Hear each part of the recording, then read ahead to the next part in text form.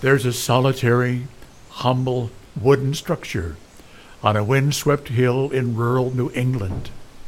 To open the door is to engage our minds, our hearts, and our imaginations.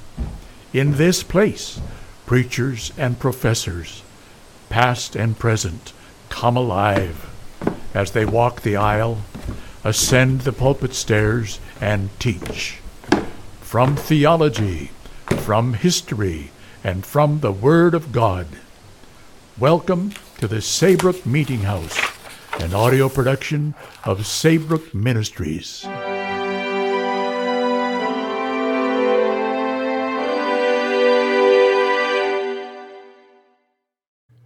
Bradford's History of the Plymouth Settlement, by William Bradford, rendered into modern English by Harold Paget. Book 1, Chapter 4.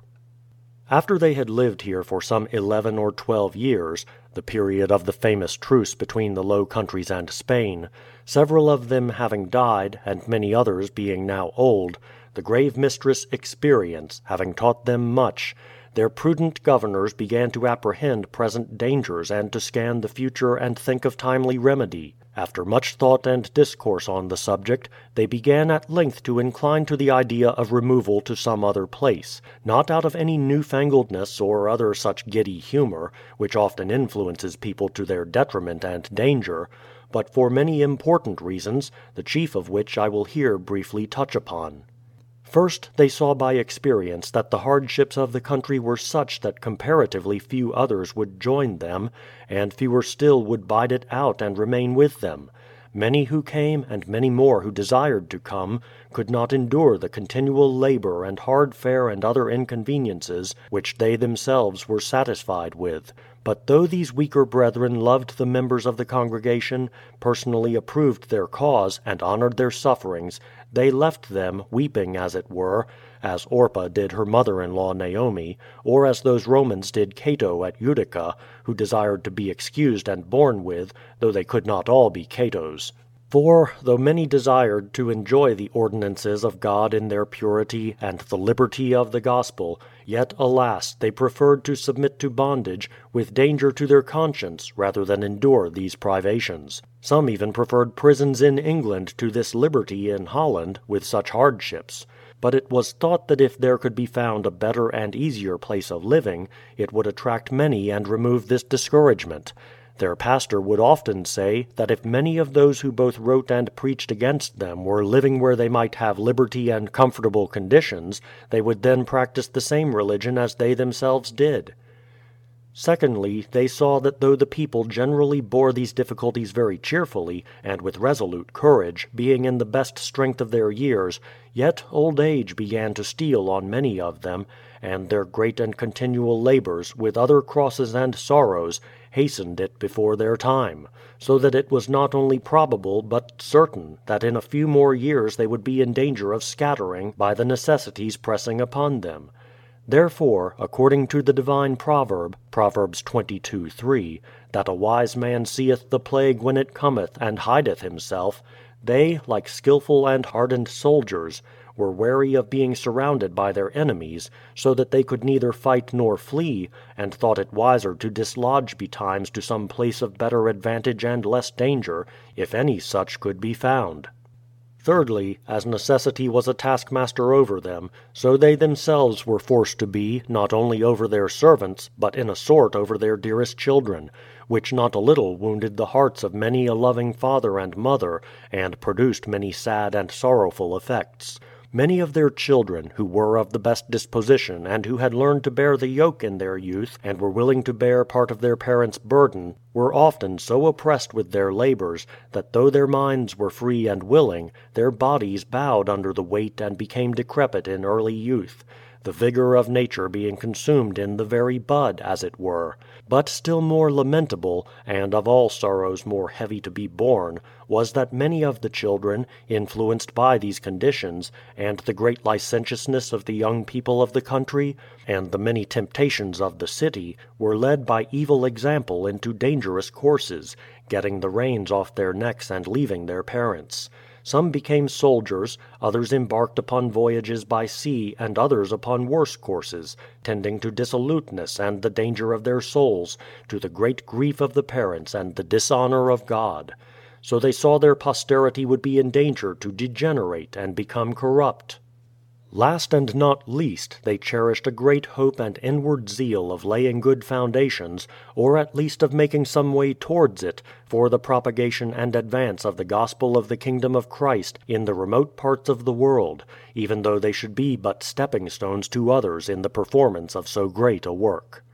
These and some other similar reasons moved them to resolve upon their removal, which they afterwards prosecuted in the face of great difficulties, as will appear. The place they fixed their thoughts upon was somewhere in those vast and unpeopled countries of America, which were fruitful and fit for habitation, though devoid of all civilized inhabitants and given over to savages, who range up and down, differing little from the wild beasts themselves.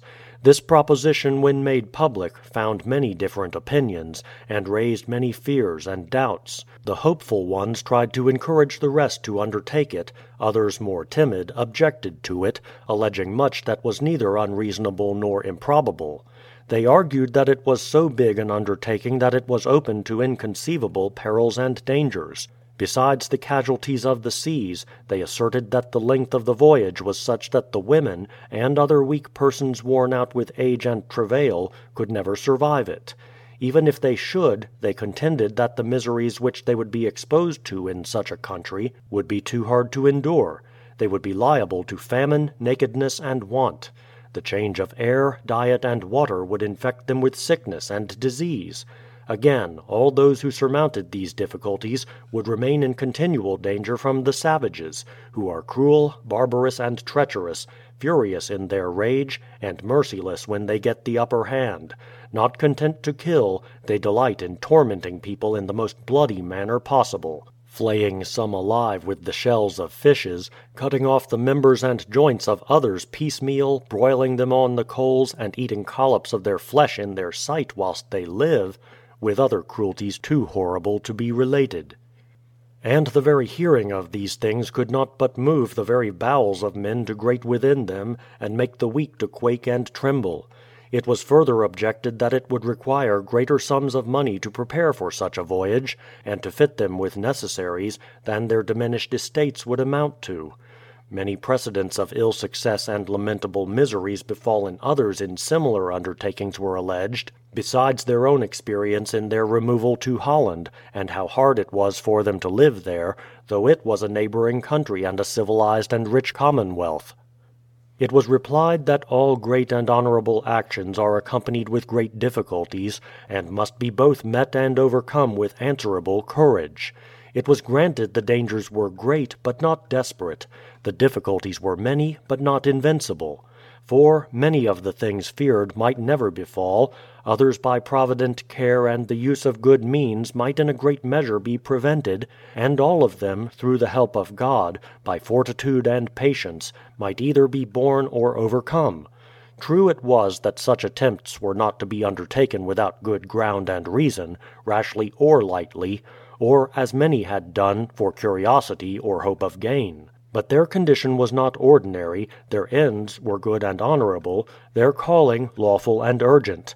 Therefore they might expect the blessing of God on their proceedings. Yea, though they should lose their lives in this action, yet might they have the comfort of knowing that their endeavour was worthy. They were now living as exiles in poor circumstances, and as great miseries might befall them here as there, for the 12 years' truce was now over, and there was nothing but beating of drums and preparation for war. The Spaniard might prove as cruel as the savage of America, and the famine and pestilence as sore in Holland as across the seas. After many other things had been alleged on both sides, it was fully decided by the majority to undertake the enterprise, and to prosecute it by the best means they could. Thank you for joining us this week at the Saybrook Meeting House. We hope you've been blessed by today's podcast.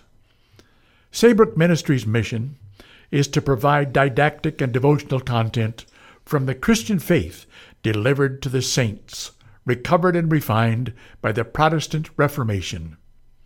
Be sure to visit saybrookministries.org for continually updated Christian content designed to inspire and invigorate our imagination and intellect. Join us next week for another journey to the Saybrook Meeting House.